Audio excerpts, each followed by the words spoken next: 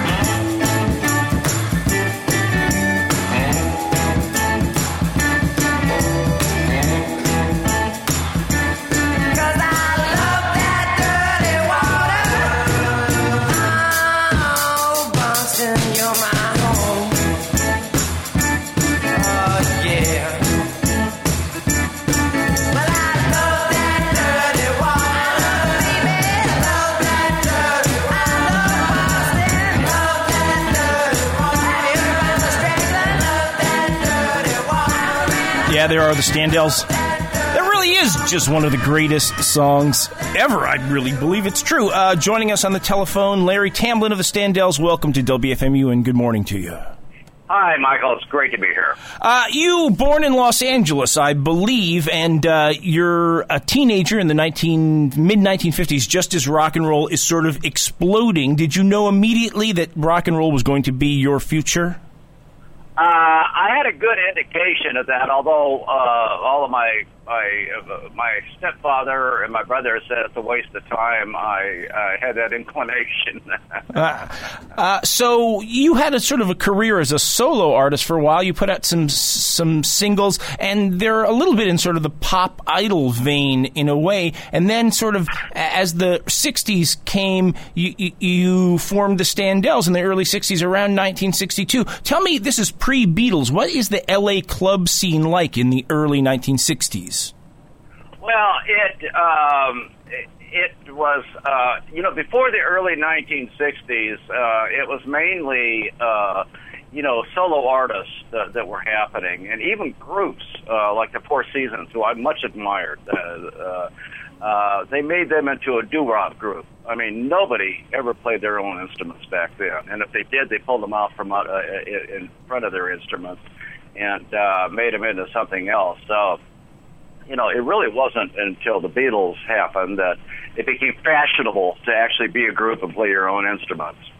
Gotcha. So you had guys like Tommy Sands or whoever who would be backed by a band. So when you guys started the band, I mean, I get this, this feeling of L.A. in the early 60s. All these baby boomers are now in their teens and 20s and whatnot and ready to go out and party. And there was kind of this need for clubs and bands, and the Standells sort of formed in that spirit, I'm guessing. Yeah.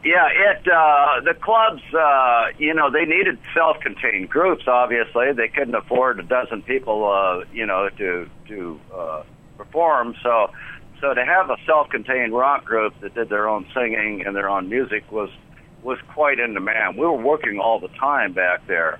I must tell you, you talked about my early days. I mean, I started recording when I was about 16, doing solo records for Eddie Davis Sparrow Records. And I actually was an acquaintance of Richie Valens in the early days. We used to compete for, we had our own bands, kid bands, doing wedding parties and quinceañeras and things. And in the process, I met Richie a couple of times, and I was just completely blown away by his talent. Yeah, we had Chris Montez, who sort of said a similar thing. He was on the show, and he said he used to play on bills with Richie sometimes or see him and would just be blown away by the guy. Chris Montez was another one. It's really neat experience. I'd always been a follower of his, since the early days.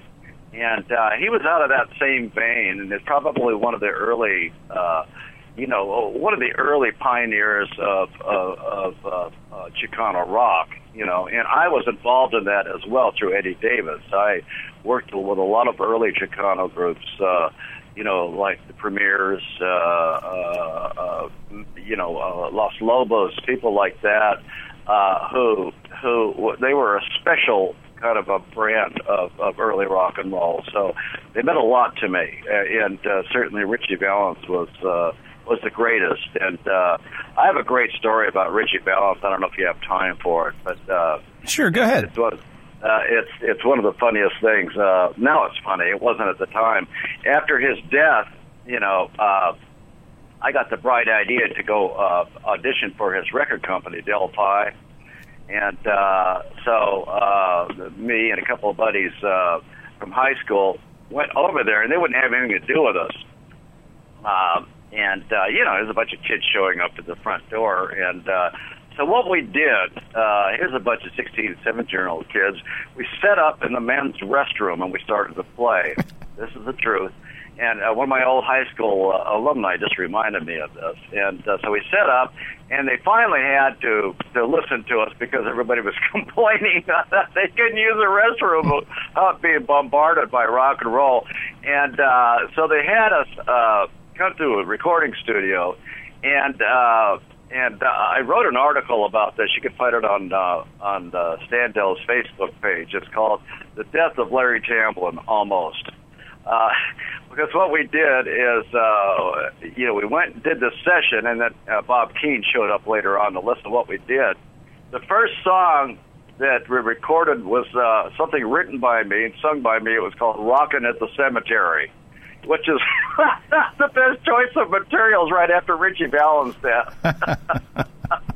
And Keane listened to that, and he threw up the lyrics he threw them up and walked out, and it was very disheartening to both he and us. And of course, Delphi never went on to have another hit on that label. He did change labels, and he had some major acts under them, but never under Delphi. Yeah, that's welcome to show business. Great welcome to show business story. Yeah, that's right. Welcome to show. You never know who you're going to run into on the way up and the way down. So it's the early 1960s, and Standells are forming. You guys play in Honolulu of all places, get a gig in a club, and then you're back to L.A. in some personnel shifts, and you get signed to Linda Records, and your first releases come out on Linda, and then you get signed to Liberty. Was it easy to get a record deal at that time for a rock band? Well, Linda Records was also owned by Eddie Davis, and he's the one that really discovered me and put out the singles. So he's the one that introduced me to some of the other members that would eventually become the Standells. Now, we just they had a band called the Starlighters, and there was Tony Valentino and another guy. I can't think of his name right now.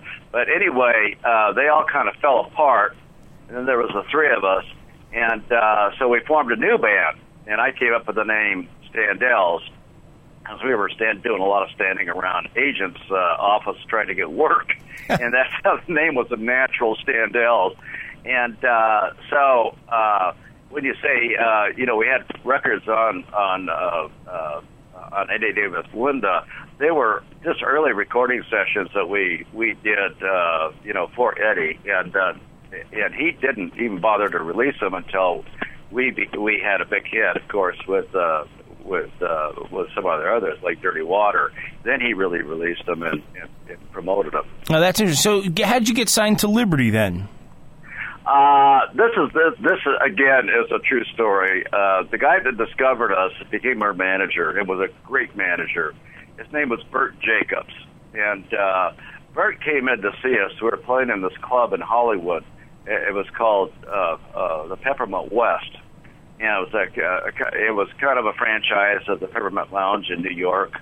But this place was really wild. It was owned by a fashion designer, Marusha, and Hungarian. She says, I want this, I want you to do that. I want you to do twist tonight. Do twist. And she would speak like this, and of course we had to do what she said. So we were playing in this club. We were the house band there for about a year. We, in 1963, a lot of people don't know about this, but we discovered a photo of the Beatles in Europe, in a European magazine. We said, this is really cool with the hair and everything. Let's do this. And so we started Beatlemania there. There's some places an article on that.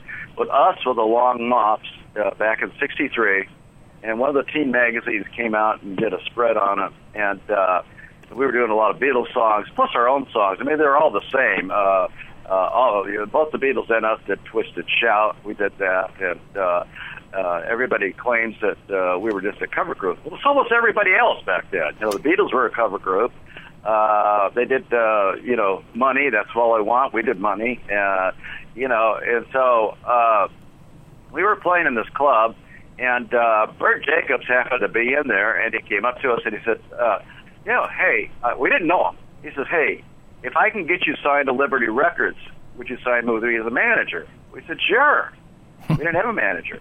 So he gets us signed sight unseen with Liberty Records.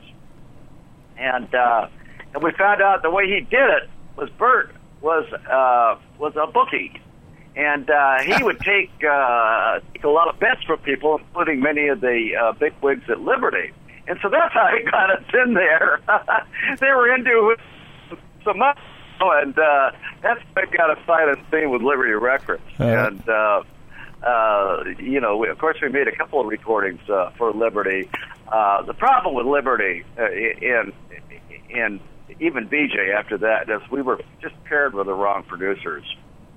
The guy they assigned us was Dick Glasser, and he took a really wild, raunchy song that I wrote called The Shake and turned it into, I don't know how best to describe it, but as a doo-wop polka.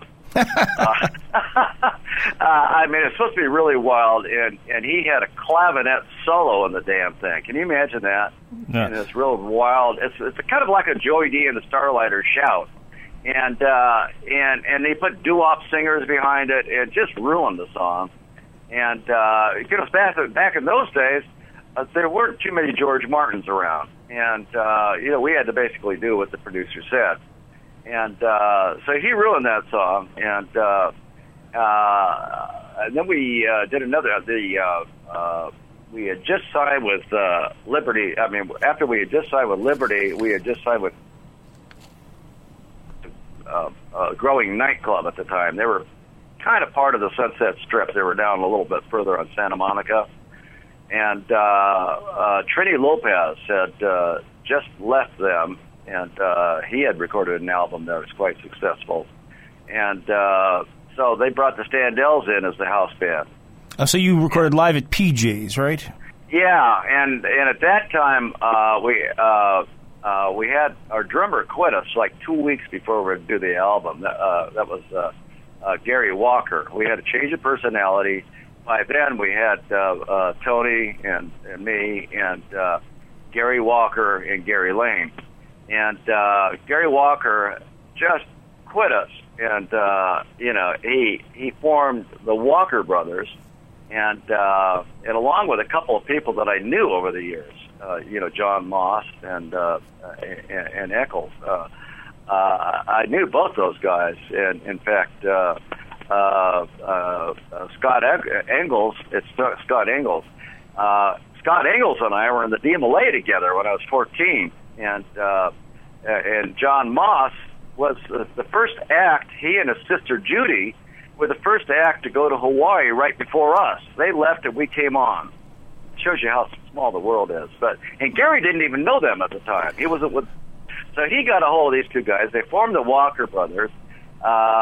They moved to London and became a huge hit over there.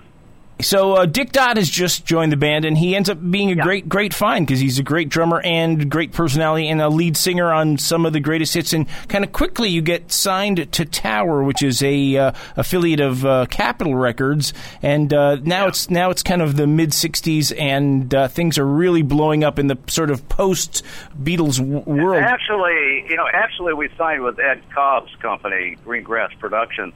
They, in turn, signed us with Tower Records. Gotcha. So Ed is the guy who ends up writing a lot of hits for you guys, a lot of your most well-known songs, and becomes your producer. Also, around this time, it's very interesting. I guess this is one of the perks of being an LA-based band. You end up being in the Munsters and in movies like Get Yourself a College Girl and Ride on Sunset Strip, and you're on Ben Casey and the Bing Crosby Show. That must have been fun.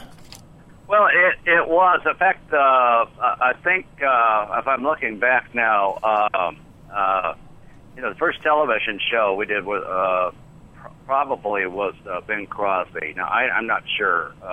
We also on the Ben Casey. We were just a background group in that. But Bing Crosby, we actually acted in. But we played a fictional group called the Love Bugs. And that was neat. We had a lot of connections. Ed Cobb's company had an agent that had a lot of show business contacts that got us in on those. They were at the time looking for some group that could fill the void of the Beatles. Everybody wanted the Beatles back then, and I think the funny thing is that everybody thinks we had rather short hair when we did those shows. Well, we had long hair before that. We were forced to cut it off because none of the nightclubs would take us with the long hair. So we had to cut most of the long hair off, and they referred to us as a number of names which I'd never heard before. Like frat rock. That's a new term that it got by me.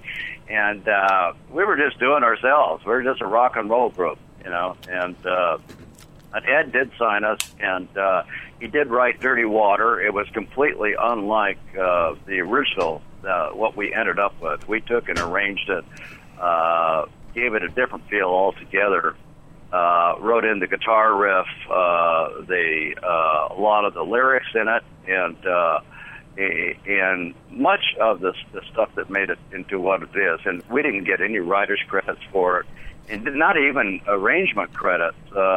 Ed's friend Lincoln Mayoga got the arrangement credits, and he never set foot inside the studio. Yeah, I've heard that story. It's a weird story that Lincoln would get the credit for that. I mean, are you saying just point blank that you feel you deserve some of the writer's credit on Dirty Water? Yeah, I really feel we do. Yes. Because, clearly... I really feel. Clearly, Ed was a songwriter, right? There's a Storm A-Comin' and Why Pick on Me and Sometimes Good Guys Don't Wear White. These are all songs that he's credited with, and they're good songs. Did he write all of those, or...? Yeah, if you look at Wikipedia, we also make that claim that we should have gotten writer's credits on that, because we did. If you would have heard the song, he wrote a standard blues song that happened to be,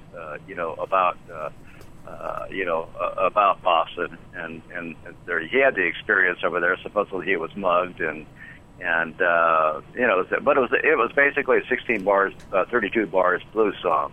There wasn't much about it, and we really made it into what it was by providing the riffs into the song. Well, let me ask you this: if somebody uses that song for a car commercial these days, do you guys get royalties from the master side of it?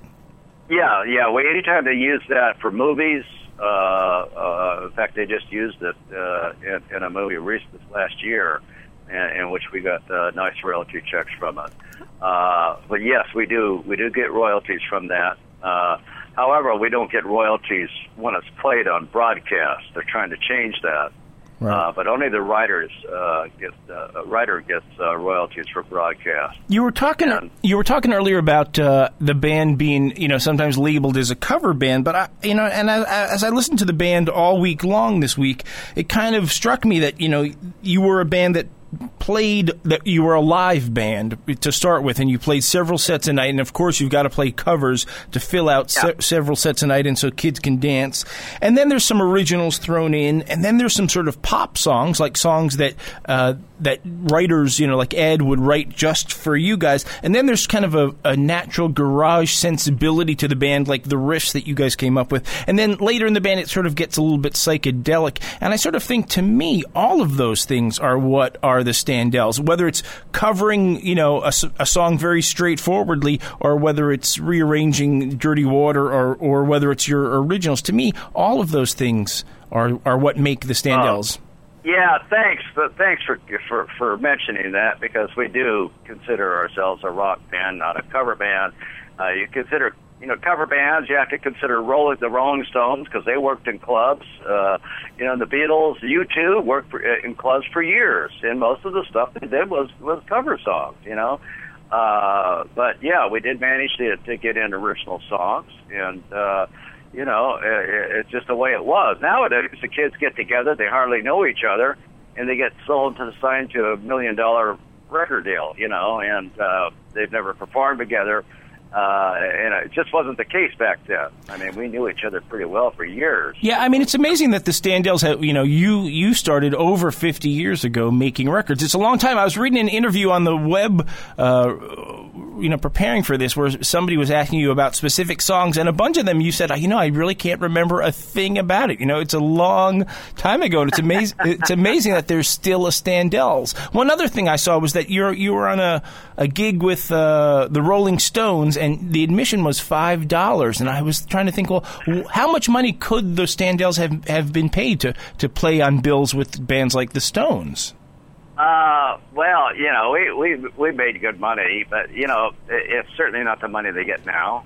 It's just like, let's face it, that was 47 years ago, and the admissions were great, but they were low, but they got huge crowds, and they filled stadiums, and so that money all went to something, and the Stones got most of it, and the rest of us got a little bit less. But there was we were on a tour with them, actually. It wasn't just one show. We were on about a month-and-a-half long tour that took us all the way across the United States. Is that as much fun as it sounds to do that? It was fun, but it was crazy too. The Stones back then, I mean, they were kind of mystique to us. Mick Jagger, Keith Richards, and Brian Jones, they kind of stuck to themselves. They didn't socialize very much. I knew much better. I knew Charlie Watts and Bill Wyman, but the three of those guys, they just they were just kind of weird, and I mean, those guys. I got to tell you, I am surprised that with the exception of Brian Jones, that they're living today. I mean, they were doing so much drugs back then. I mean, these guys were into everything. That plane we were on could have flown without the engines. we were on one flight, as a matter of fact, and this is the truth, the pressure window on it, everybody was stoned in there, except me. I didn't do drugs back then.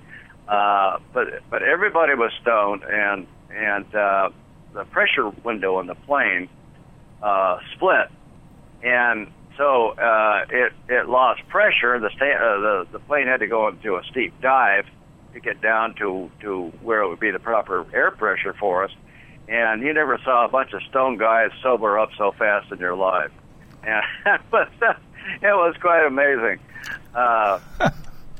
We had plenty of adventures on that tour. I can remember, playing at Lynn Stadium in Boston, and the huge crowds there, and we were right in the middle of it, and the Stones started playing Satisfaction, and all of the crowds rushed toward the stage, and the security there shot off tear gas, and they had to cut the show short, and it literally was a riot. And the only way that we could get out of the stadium was to get in our bus that brought us there from the airport, and we had to drive through clouds of tear gas to get out. And I want to tell you, man, that was a tearful experience. That's amazing. So the band goes on with a few personnel changes, and by the late '60s, it just seems like the Standells are over pretty much. Did you guys? Was it a conscious thing, or what happened exactly? Well, it's the way a lot of groups go. They have different ideas of what they want to do. Dick always made it pretty clear he wanted to be a solo performer. He quit the group. Even while it was popular, he quit. He quit the group right after we made Dirty Water, as a matter of fact, and went with some group. And he couldn't stand a couple of the members in the group. Not me, but he couldn't stand a couple of the others. And so he left the group. We brought in Dewey Martin. This was in I want to say early '65. From Buffalo Springfield, right? Yeah, and Dewey Martin. I love Dewey Martin. So Dewey actually performed with us for a while, for a few months, and then during this time is when Dirty Water started climbing the charts. I mean, it started off on a small station in Orlando, of all places, WLOF, and went on to be number one there, and then went into Miami, and spread on up the coast until it was a big hit. But during this time, we were playing clubs in California, and we were up in San Jose playing in this biker bar up there, and that was quite a kick. And but we heard from Dick Dodd that he wanted to rejoin the group again because it was suddenly the record was getting played. And I didn't want him back because I didn't want the trouble. And but the other guys wanted him back, so we had to fire Dewey and bring Dick back into it. So he quit back then, and then he quit the group back again, and I became friends with Dick. I just didn't think he was dependable, but I became friends with him, and he quit the group again in 1968, and it was just. It was a time that we were just starting to go down a little bit. We hadn't had a hit record. I mean, our last attempt, as you know, was Try It, and that, according to everybody, was headed toward the top of the charts until this moral majority idiot out of Texas, Gordon McClendon, decided to start a campaign in obscenity and record lyrics, and he deemed our song to be the worst of the bunch, and the lyrics to Write on Such to Try It were, by the way you look, I could tell that you want some action. Action is my middle name. Come over here, pretty girl. I'll give you satisfaction. The two are needed for this game. I'll give you sweet love you've never had before. I mean, that's about the extent of what the lyrics were. And he was penning this as being obscene. It was encouraging young girls to have sex. Now, Art Linkletter heard about this, and he had us. Did you hear about this? He had us on his show debating McClendon. He had at that time he had Art Linkletter's house party, but he had a small segment called Let's Talk, where different factions would debate each other. And he had us on there debating McClendon, and we killed him. We absolutely killed him. And it was mostly funny stuff that they edited out, by the way. They wanted to make it look more even-handed. But can you imagine this idiot, dressed in a suit and talking about obscenity and record lyrics? And here the Stones had Let's Spend the Night Together out at the time.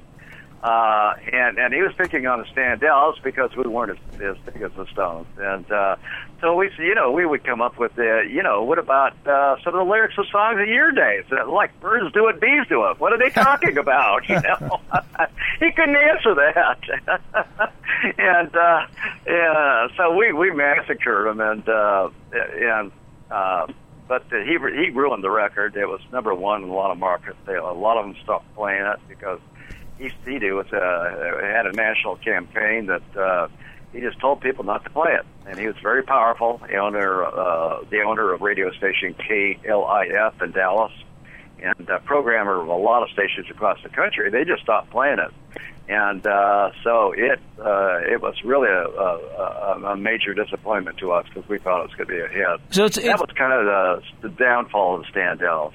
So in the Standells, many reunions over the years, and it seems to be sort of a little bit more of a permanent thing now. And you guys regularly tour and getting some real good reactions and around the world. It's funny as the years go by, the different generations sort of catch on, and the legacy kind of grows. That must be fun for you. But in the intervening years, what did you do to, did you still play music, or did you get a Squaresville job? What'd you do? Me, myself, I was so sick of the whole thing, and having to depend on other people that this just doesn't seem to give a damn about things, and including Dick. He quit again in '68 and went on a solo career, which went nowhere.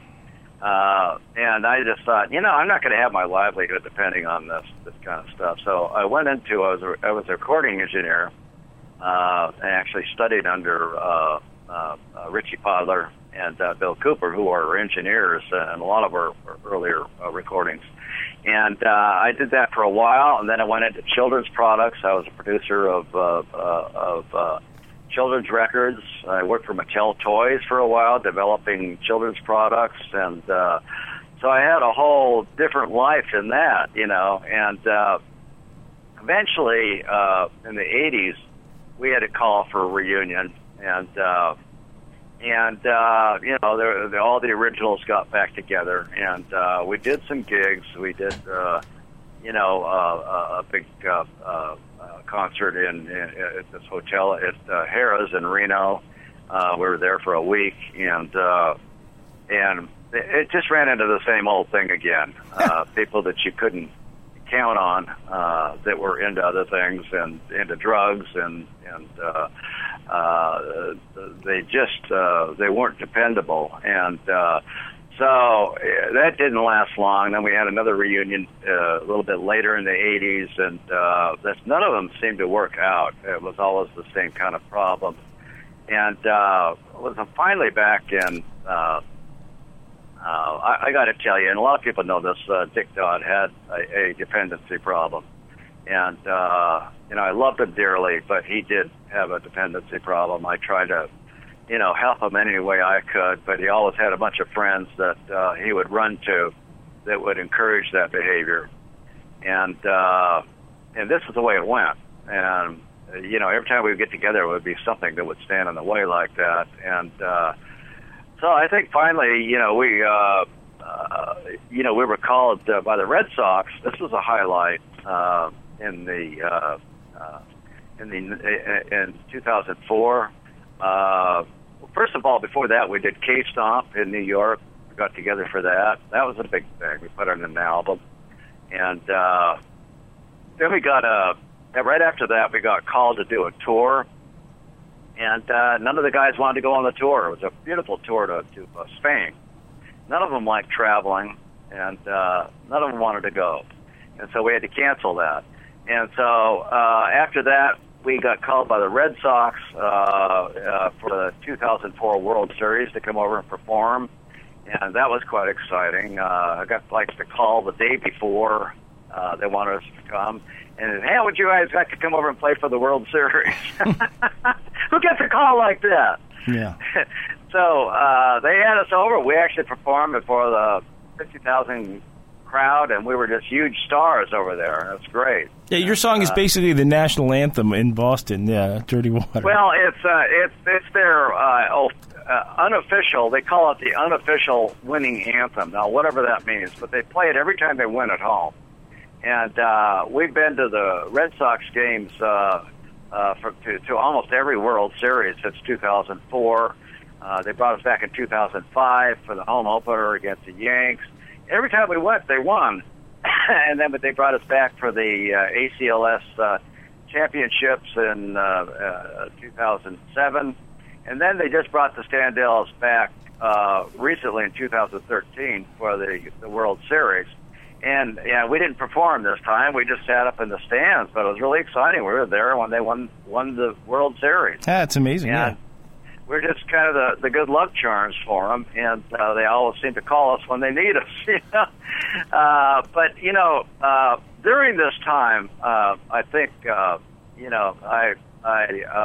was in 2009, and we had another tour lined up. I really wanted to do this full time, and none of the other guys wanted a tour. They wanted the Red Sox things and the things you go out and you do, and you get your money and come back and go about your business. But I wanted more, and I sat down and talked with all of them, and I said, here's what I want to do. I want to retire from working. I wanted to spend my time, half the year just touring and having, and living out my life and enjoying myself. And they all agreed. They said, that's great. And so we put together another tour, an East Coast tour, right after that. We did a big show in Las Vegas in 2004. They contacted us for that, and I got to tell you, I was really. It was probably one of the worst performances the Standells ever did. I couldn't get those guys to rehearse, and they could care less. They were getting great money, and they're playing at Cannery in Las Vegas. But I had talked to them before that, and I said, this is what I want to do. I want to tour. I really want to make that happen with the Standells.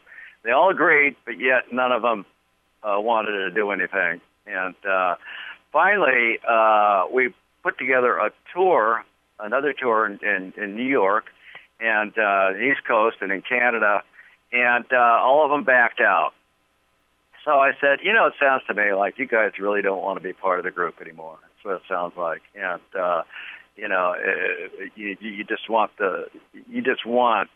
you want the gravy, but you don't want the other stuff. You don't want to get out on the road and do the good things.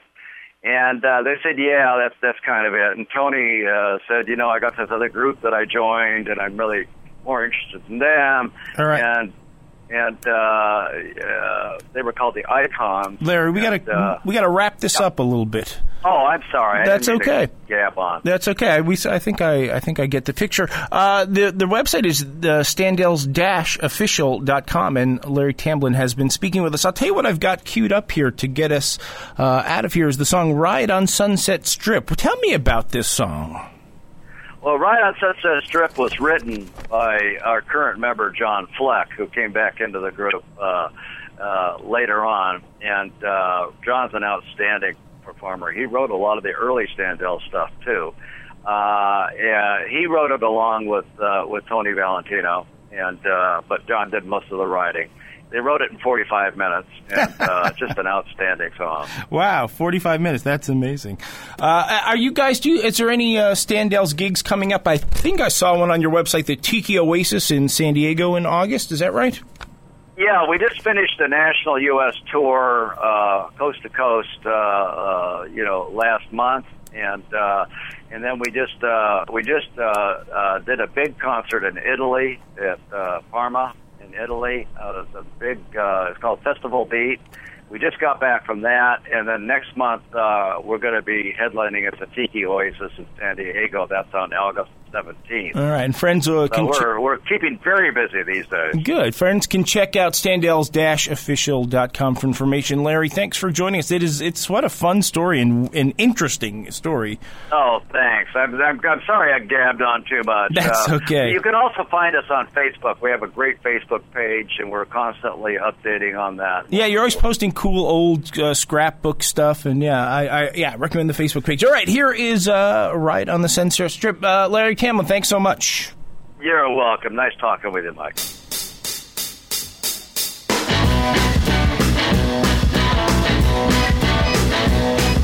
I'm going down to the strip tonight. I'm not on a stay-home trip tonight. Long hair seems to be the main attraction, but the heat is causing all the action. Bright lights everywhere, pretty girls with long, long hair, but somehow the people, they don't care. It just doesn't seem fair to buggy 'cause you got long hair. Even the parents are beginning